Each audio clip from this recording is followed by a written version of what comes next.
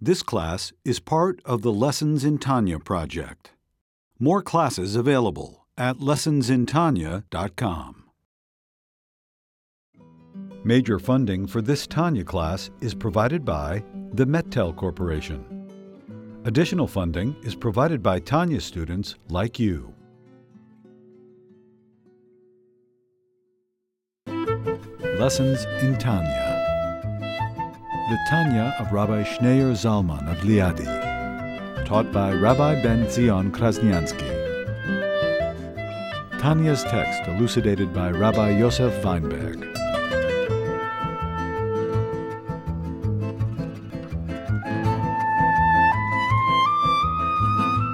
The middle of letter number 18, Chai, page 316. And this is a continuation of the previous letter, where the Alter Rebbe encourages the act of tzedakah and the powerful effect of the mitzvah of tzedakah, that which leads to the dividend of the mitzvah of tzedakah is the reward that the soul receives in the afterlife, in Gan Eden, in the Garden of Eden. But the principal reward of the mitzvah of tzedakah is saved up for the world to come, which is the world of resurrection, when there will be this revelation of Hashem's infinite self, intimate self. Where does this all come from? This is all a result of the mitzvah of tzedakah, and in general, mitzvot in general. So from the reward,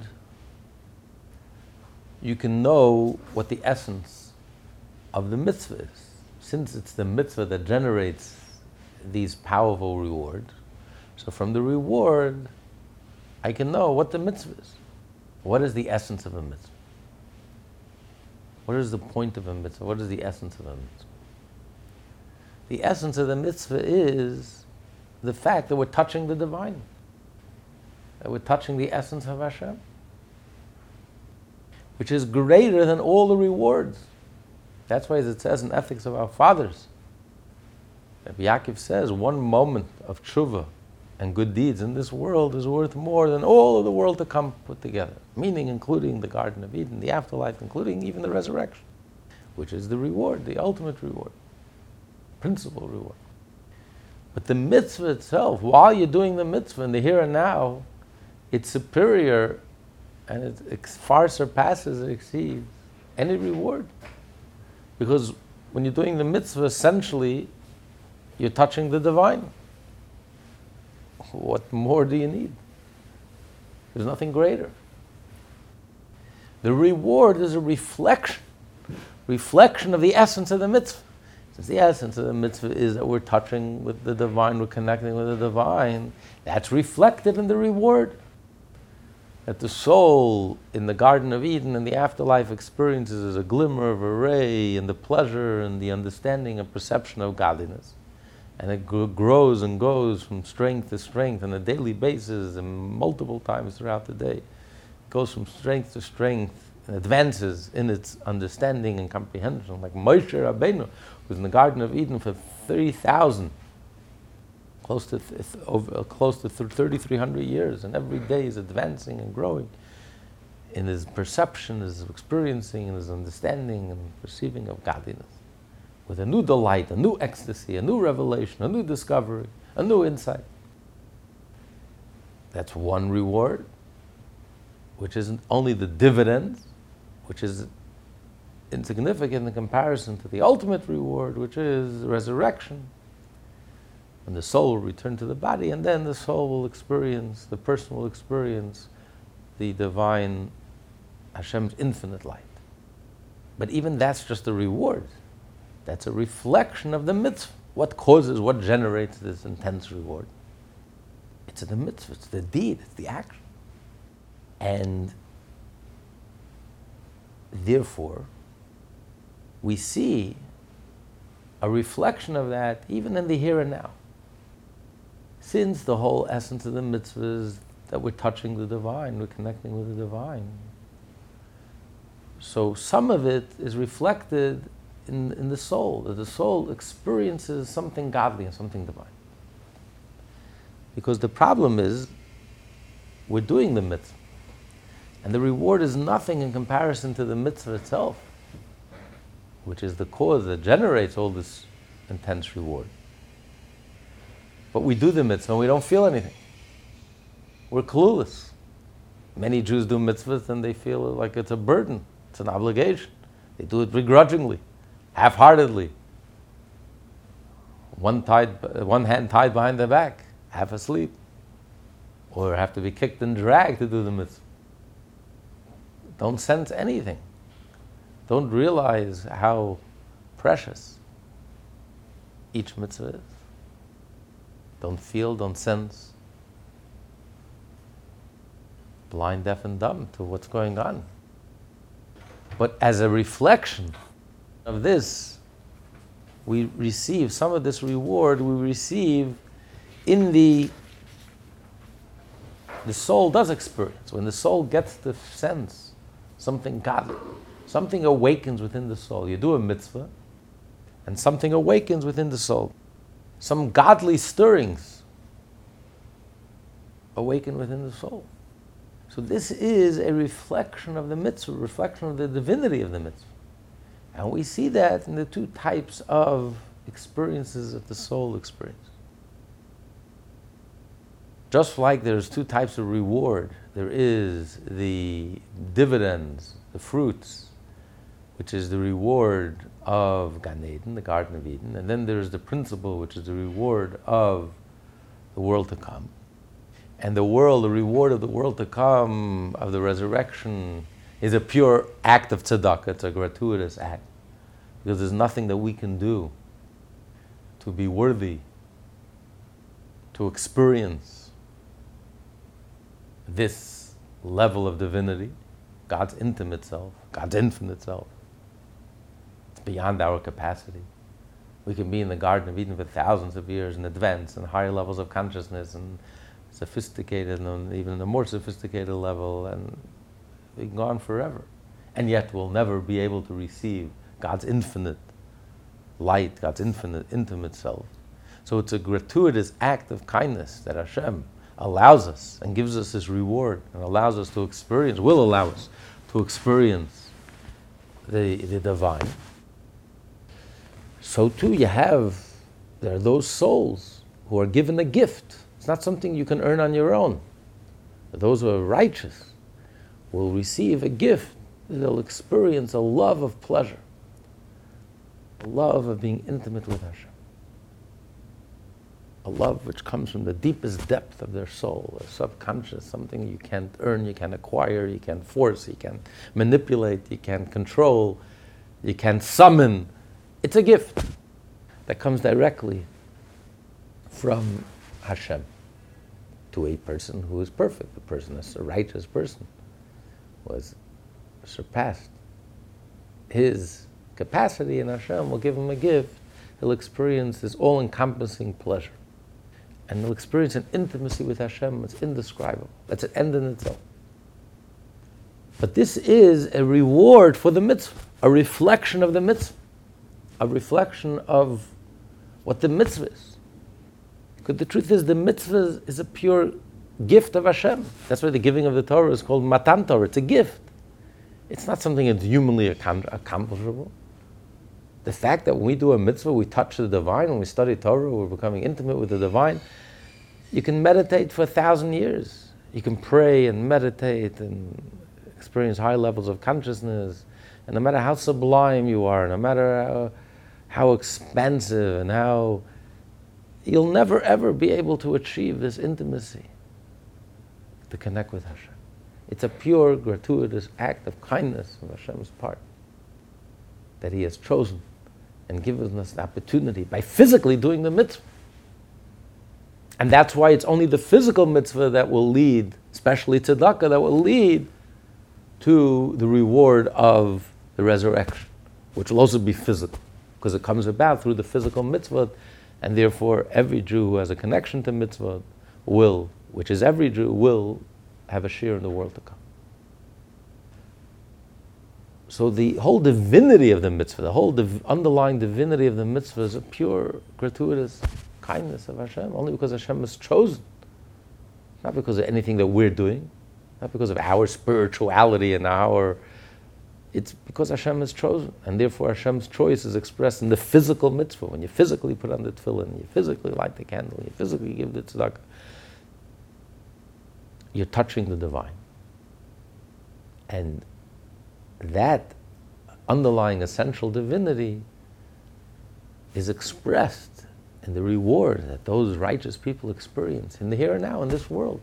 This ava b'tainugim, this all-encompassing love that sublimates their whole being and suffuses and permeates their whole being. It becomes who they are. Like life, it becomes like life itself. It's who they are. Your pleasure is who you are. Their whole core, their whole essence becomes godly. They become intimate and one with God. And that becomes an end in itself. That's the greatest reward, imagine. And he starts out with this because the truth is that any Jew who is sincere and does the mitzvot suffused with a love for Hashem, with a lower level of love that we're about to learn now, that it is within our capacity to develop and to nurture. And we do the mitzvah with a sense of godliness, a sense of holiness. And we suffuse the mitzvah with that vitality, that spirituality, that love, that yearning for godliness. So we can merit, maybe we'll merit, at least we'll get a taste of the higher level of love. Hashem will give us this gift, this gratuitous gift and kindness. It will rub off on us. Something of the mitzvah, something of the essential nature of the mitzvah, the divine nature of the mitzvah will rub off, that we'll experience a pure love of ecstasy, a pure love of pleasure. It's indescribable, it's not humanly attainable, it's completely a divine gift, a kiss of Hashem, a kiss of Hashem. But this is all just to help us understand how important the mitzvah is. This whole point is to encourage the action. It's all about the action. This is a continuation of the previous letter. From the reward, I know what the mitzvah is. If the mitzvah can generate such a powerful reward, a love of pleasure, if it's the mitzvah of tzedakah, all the mitzvahs in general, specifically the mitzvah of tzedakah, the act, the deed, the actual giving of tzedakah, can generate not only the world to come, the revelation of the world to come, which will only be in this world, in this body, which will come as a result of the physical doing the mitzvah of tzedakah. But it could also generate that we can even get a reflection of it. Those righteous, those pure ones get a gift and get a reflection, a taste of this. And he says when a person works hard on the one thing that it is within our control, and that is yira, awe of Hashem, fear of Hashem, self-nullification, egolessness, which is completely in our control, sacrifice. And when we try to the best of our abilities, we search for that treasure. Like we learned last week, we search for that treasure and we dig and we work hard and when Hashem sees that we're trying with all our might, that's the nature. That the masculine energy chases after the feminine energy. When the feminine energy is open, and she has the power to seduce the masculine energy. So when we work and try our hardest, we have the power of seduction. We're in the receiving end, but the receiver has the power of seduction to seduce that masculine energy, to seduce that gift, that response from Hashem. It's a gift. It's only a response from Hashem. But we can make ourselves open to it. We can create that space. We can remove our egos and get out of the way and make a conducive environment, seduce that response. That response comes on its own. We don't control it. Something stirs on its own. It's just from the deepest depth, it just emerges. We can't control it. It's something undefined. It's a taste of the infinite and something undefined that's located at the very core and essence of our being. It's totally beyond our conscious control. But when we consciously and deliberately create a space and make an environment that's conducive to godliness, we get out of our way, we get out of our egos, bittul. We reach a level of bittul, of self-nullification, of egolessness, we'll seduce a response, something will stir. So in a way, we have nothing to do with it. It's really a response that comes almost on its own, but we could create the environment that's conducive, that's likely to invoke such a response. Like the woman has the power to seduce the man. So the fact that it's the mitzvah, doing the mitzvah, and it's the essential divine nature of the mitzvah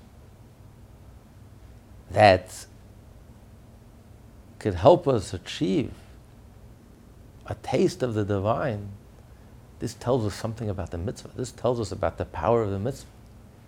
So this gives us a renewed energy, vitality, a renewed excitement in the deed, in getting the mitzvah done and doing the mitzvah.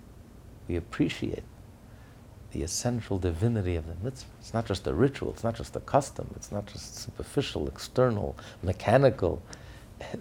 It's so powerful, it's so profound, it's touching the divine.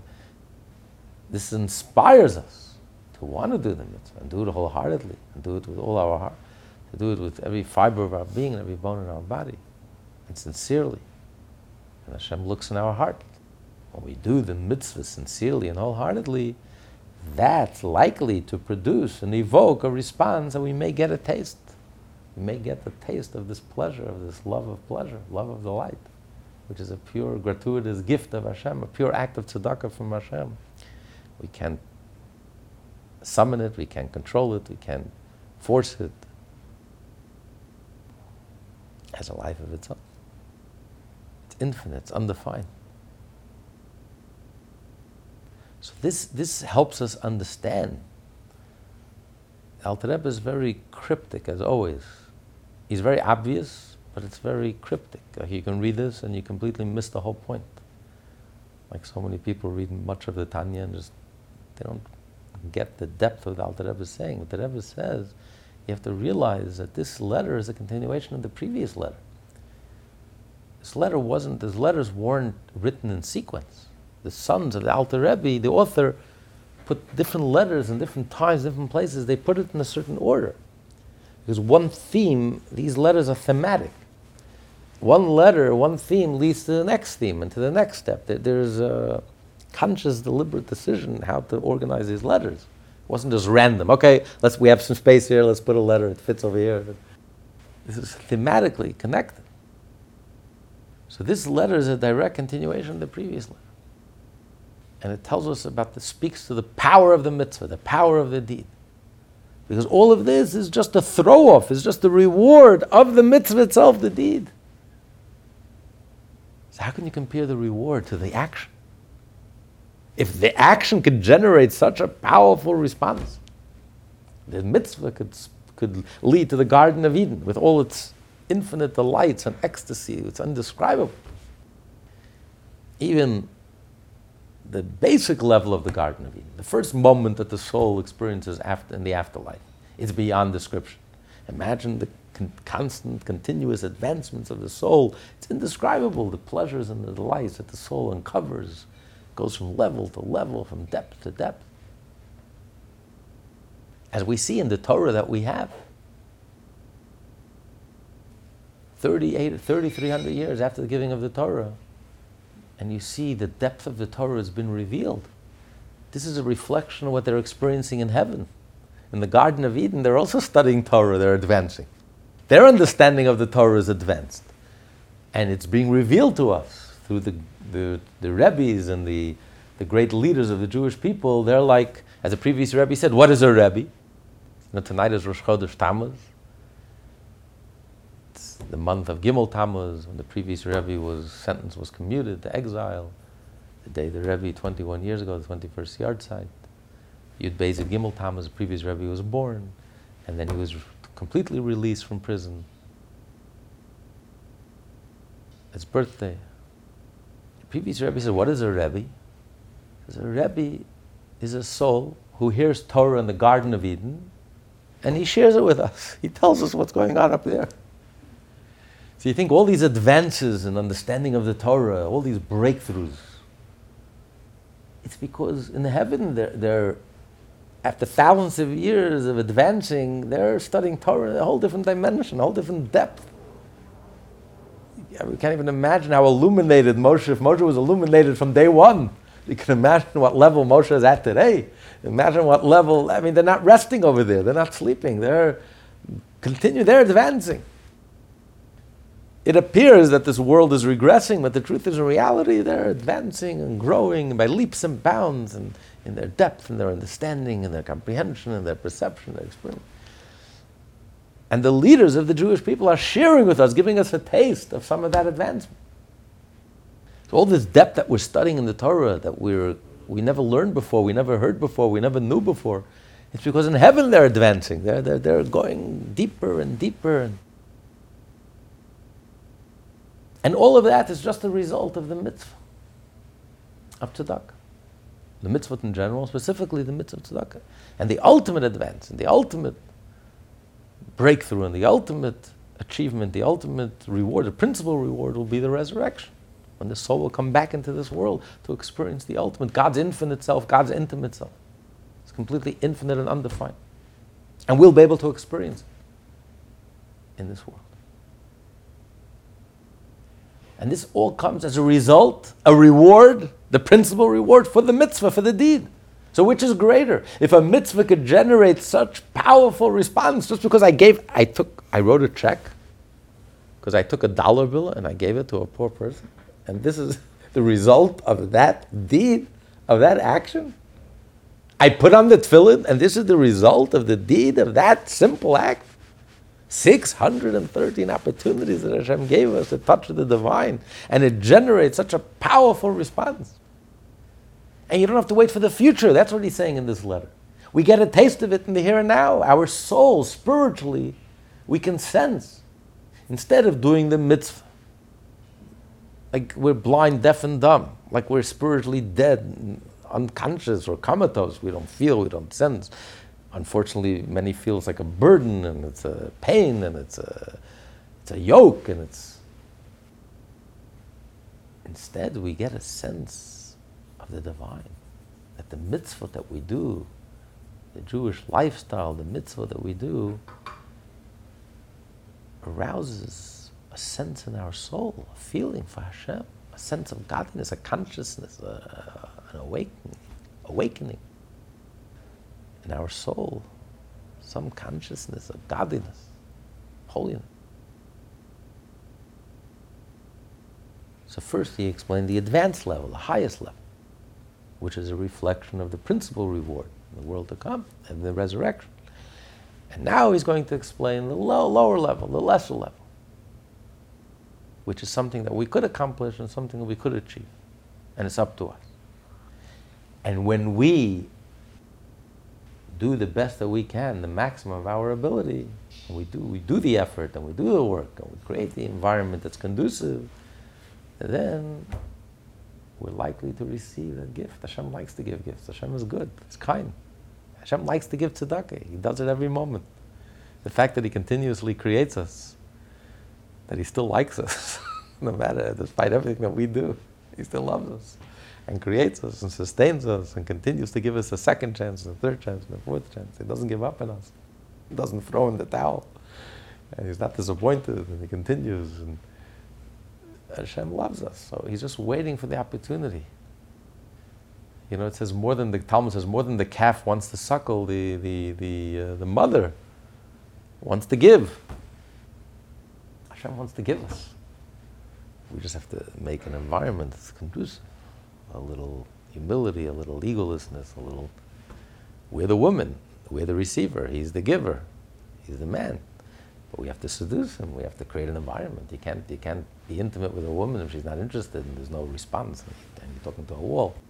There has to be, it's a two-way street, there has to be some...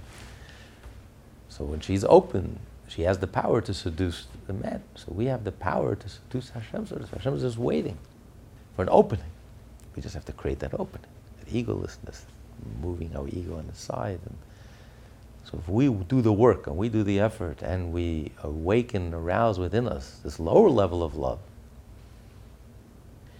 and also which includes a fear, includes awe of Hashem, afraid of being disconnected from Hashem. And we do the mitzvah with that love. We do the mitzvah with feeling and with fervor and with vitality and with energy and with joy, with excitement. Then we will evoke that response from within Hashem. Can't guarantee it, but we have a good chance of evoking that response, that higher level, that love of pleasure, love of ecstasy. But even that is just a taste, just a reward, which indicates how powerful the mitzvah itself is. That's the point. It's the mitzvah, it's the deed, it's the action. We should realize how precious the mitzvah is. What an opportunity Hashem gave us. What a gift Hashem gave us. Mitzvah, Jewish way of life, 613 mitzvah. All of them, every one of them. It's a gift. And that's how we should view the mitzvah. And therefore we should do the mitzvah enthusiastically and passionately and joyfully, with excitement. We should be thrilled. That's the point that he's trying to make. That's the point the Rebbe is trying to explain. Unfortunately, many people read his letter and they completely miss the point. They don't get what's... Like, why is he having here a discussion about two types of love? What's the connection to what? What's the connection to everything that we learned till now? It's a very interesting discussion, but what's the connection? The whole point is about the divinity of the mitzvah, the essence of the mitzvah.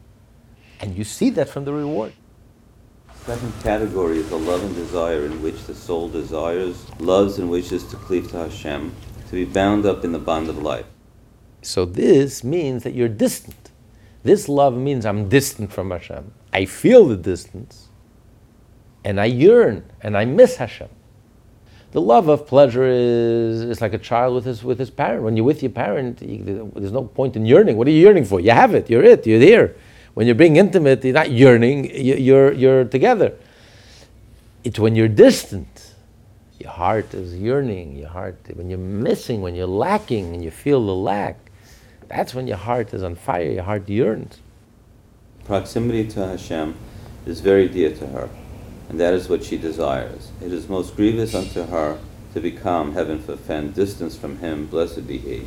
By having an iron partition of the chitznonim, the forces of klipa and unholiness separate her from Him, heaven forfend. Love goes hand in hand, like we learned in chapter 19 in the first part of the Tanya, it goes hand in hand with fear. Because when you truly love something, you're afraid of anything that will distance you, disconnect you. When you have a beautiful relationship, you're afraid to do anything that will harm the relationship. It goes hand in hand. If you really love something, then you hate anything you're afraid of anything that can cause damage to something.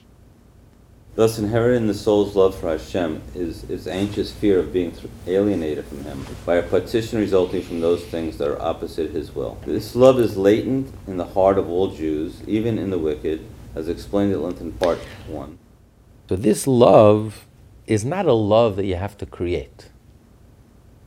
Because if it would be a love you have to create, it wouldn't be relevant or applicable to all Jews. Not everyone has the capacity, not everyone has the zitzfleisch, not everyone has the patience and the mental ability to develop a new love for something that's not in you. This love is in you, it's inside of you. You have it, you're born with it, it's inherent, it's innate. All you have to do is to reveal it. So the love is there, the yearning is there, the connection is there. As explained in chapter 18 and 19, every Jew has it. You're born with it. That's what makes us Jewish. We're born with a Jewish soul. And we have this natural, innate desire to cling and to connect. And we yearn. And that's why the soul is compared to a candle. The candle is constantly yearning to connect with its source. It's jumping up. It leaps up from the wick. You have to force it down because it wants to connect to the source of fire, the source of life. That's the nature. Nature is you want to go back to your source. Everything wants to go back to its source. So because our soul, the source of our soul is godly, is godliness, therefore we naturally yearn for godly things. We love godly things. We yearn for godly things. And when it's missing in our life, and we don't have it, there's a natural love. That's why we have this experience. That's why we have this renaissance, this phenomenon of Jews who have been, due to no fault of their own, have been cut off from Jewish life for 3 generations. Grew up without a single positive and meaningful Jewish experience, and they have discovered Judaism with a vengeance. Because the soul is naturally godly, and when the soul has been cut off for something godly, when you stop a Jew and they're putting on tefillin for the first time in their life, they burst out crying. Because this is the first godly thing they've done. Their soul is hungering. A person who hasn't eaten a day, a week, a month, is starving to death. We don't know how much we're starving because we get so distracted, we get so caught up in the material world, we don't even realize. But when you stop and you actually do the mitzvah, you can't help it. Spontaneously, the soul just bursts out crying because it's the first divine and godly thing that the person has done in maybe decades. Maybe the first time in their life putting on tefillin, the first time in their life lighting a Shabbat candle. So this is very powerful because the love is there. You don't have to create anything. It's not religion. Religion is created. Religion is acquired. Your Judaism is not created, it's not acquired. You're born with it. All you have to do is reveal it, allow it to emerge. So therefore, when it's lacking, there's a hunger, there's a need. And from this latent love derives their remorse, as in the phrase, the wicked are full of remorse. It says a Jew, even a Rasha, is filled with regret. That's why Jews are guilt-ridden. Why does a Jew feel so guilty? The moment we sin, we already feel guilty. Unless a person is psychotic and they stop feeling any guilt. That's a rare, unique type of Rasha. That's a Rasha Gomer, it's a complete Rasha. But most Rishayim, most wicked people, they don't feel good about it. They don't turn it into an ideology. Today we live in a world which has gone off the cliff. As the Russian politician addresses his comrades, he says, "Comrades," he says, "yesterday we stood at the abyss. Today we took a giant leap forward." So today society has taken a giant leap forward. Because one thing when a person was evil, but they felt bad about it, they were ashamed, they regretted it, they didn't feel good, they were weak. It was a weakness. They succumbed to weakness, but they never paraded it in public. They never marched in the street. They weren't proud of it. They weren't particularly proud of it. They didn't turn it into a whole ideology. Today, every evil becomes an ideology. Every distortion, every crookedness, every dysfunctionality, every coarseness, crassness becomes an alternative lifestyle. Everything today is a mitzvah. Not only is it good, not only is it not evil, not only don't I feel bad, it's a mitzvah. And how dare anyone feels bad about it. Now they turn it into a crime to feel bad about it. Anyone who's trying to change, they want to prosecute. How dare you can tell a person they should feel bad about a certain behavior. Don't feel bad. Everything is a mitzvah today. This is evil, this is twisted, this is distorted. So this is a giant leap forward. We stood at the abyss and we just took a giant leap forward. But in a healthy, normal people, most healthy, normal society, healthy society, wholesome society, a person has sinned, but he's not going to delude himself. He's not going to convince himself just because he's sinning and he's weak and he doesn't have the moral courage, doesn't have the strength of character to change. I'm not going to turn into a mitzvah. I'm sorry. Listen, I'm full of regrets. I'm not happy. I'm not proud. What can I do? So where does that come from? So from this, where does that come from? Why don't we feel whole with a sin? Why don't we feel proud when we do a sin? Why do we still feel something nagging at our heart? And that's really the crime. A whole generation is being brought up that they don't even have the possibility of doing teshuvah. They don't even have the possibility of coming home. When you have leaders, so-called leaders, pseudo-leaders, irresponsibly, these are the moral Bernie Madoffs. The only difference is that Bernie Madoff people lost their fortune, their money. Here people are losing their lives, they're losing their spiritual life, losing their emotional life, losing their psychological life, losing their physical life because of these false, trust me, and these false ideologies and philosophies.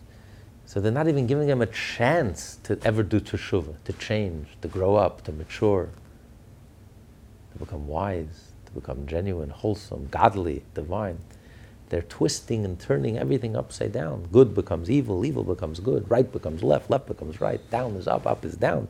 You can't even find your way back. When you're walking with your head on the floor and your feet up the air, the whole world is upside down. So you don't even have a possibility of straightening out, because you don't even know, you don't even believe there's any straight, there's any right or wrong. Anything goes, whatever makes you happy. It's a very, very evil. It's insidious. These are not your friends. This is Uncle Bernie times 10. And they're just selling you down the drain and ruining and destroying your life in the process. The Torah is your friend. God is your friend. And God tells us like it is, straight, like mother's milk. You can trust every word the Torah is telling you. The Torah never lied to us. 3,800 years ago, God told us exactly that we'll still be here, the Jewish people will still be here, that has never changed. He told us exactly what's going to happen. Never buttered it up, never exaggerated. Every word, every letter is truthful. And he's speaking straight to us. This is good for you, and this is no good for you. This is healthy, this is not healthy. So when a Jew does something wrong, you can never do it wholeheartedly. Some place inside of you, you don't feel right. It doesn't feel right. If you're honest with yourself, you're in touch with yourself, it doesn't feel right. I don't feel good. So unless society is totally flipped out and has become so distracted and loud that we lose touch with ourselves, completely lose touch with ourselves. The biggest danger to life is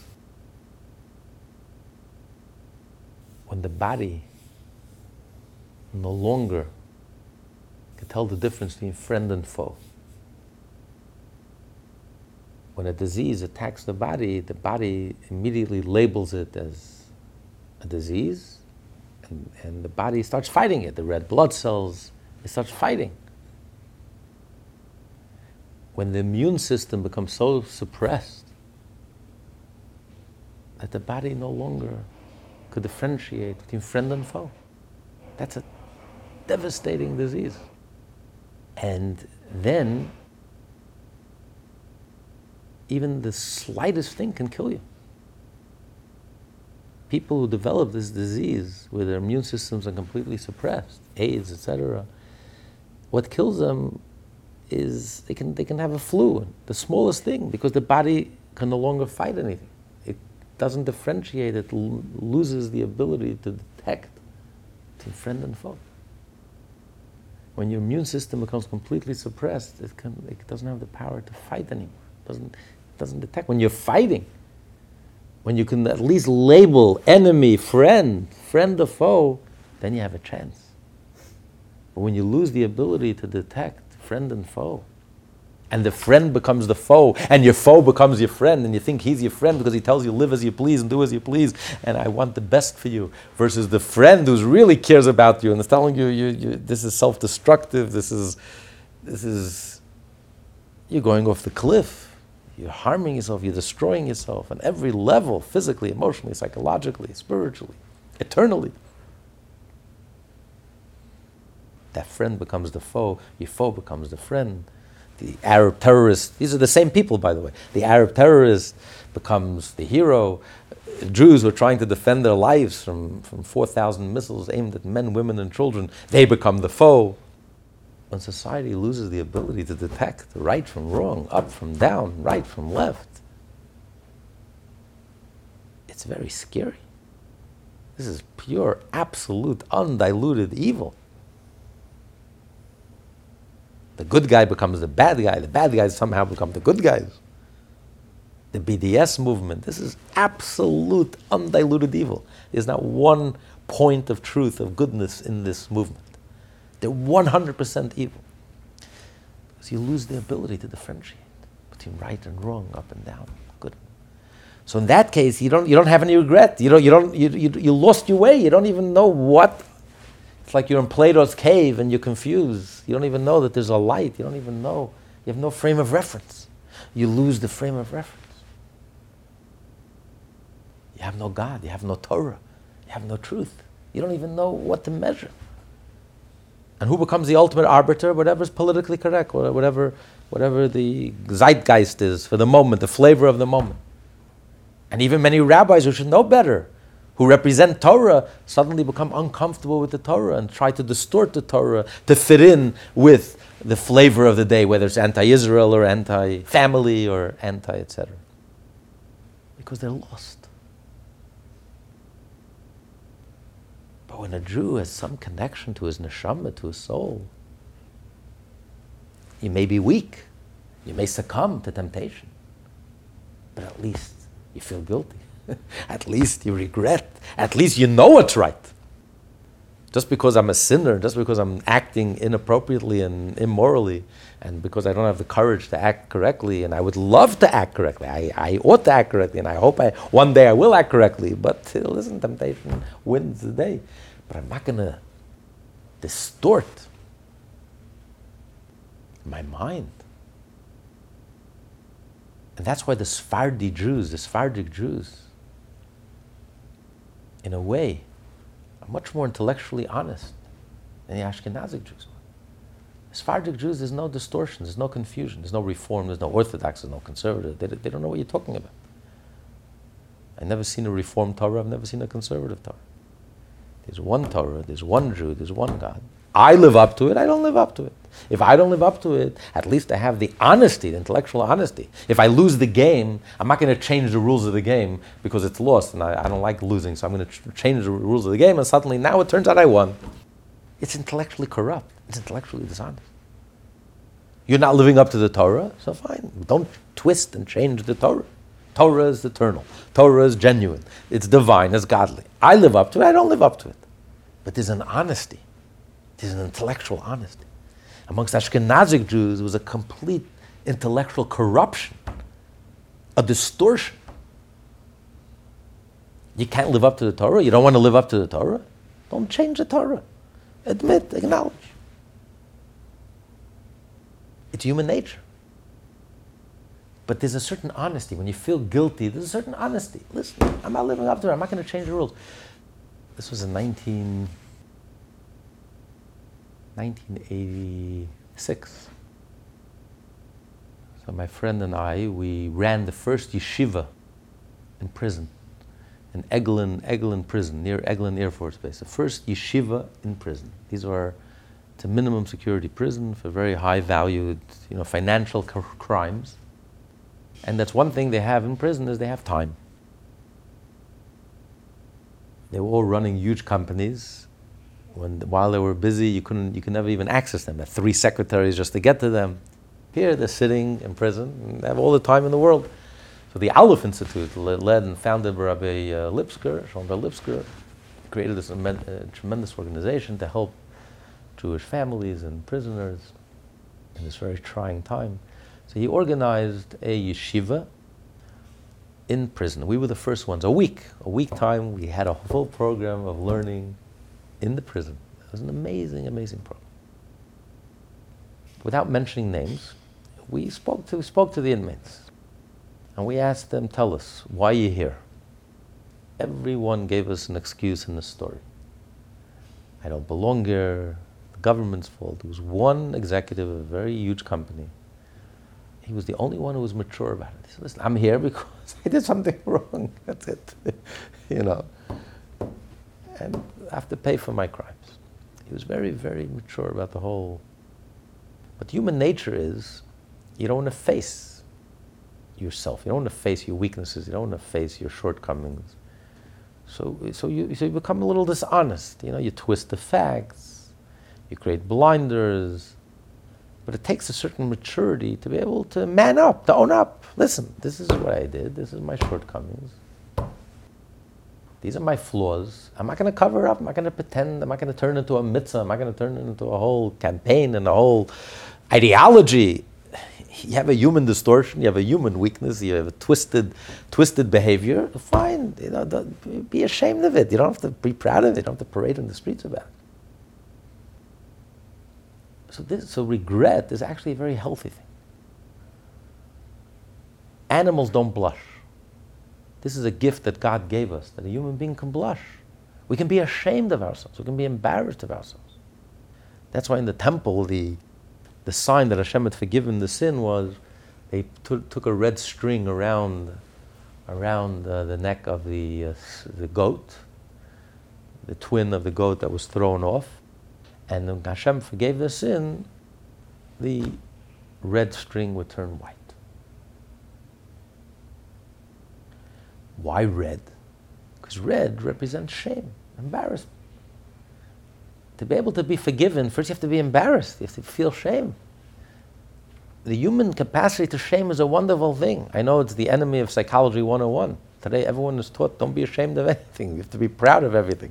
Every twisted, every distortion, every coarse, crass, superficial, junk food, junk lifestyle type of life. Everyone has to be proud. This is, besides it's so foolish and childish and ridiculous and absurd and immoral and wrong, and a person's ability to be ashamed, to be embarrassed, and to feel guilty, to feel uncomfortable with himself is a wonderful thing. You can't have any spiritual growth unless a person feels uncomfortable.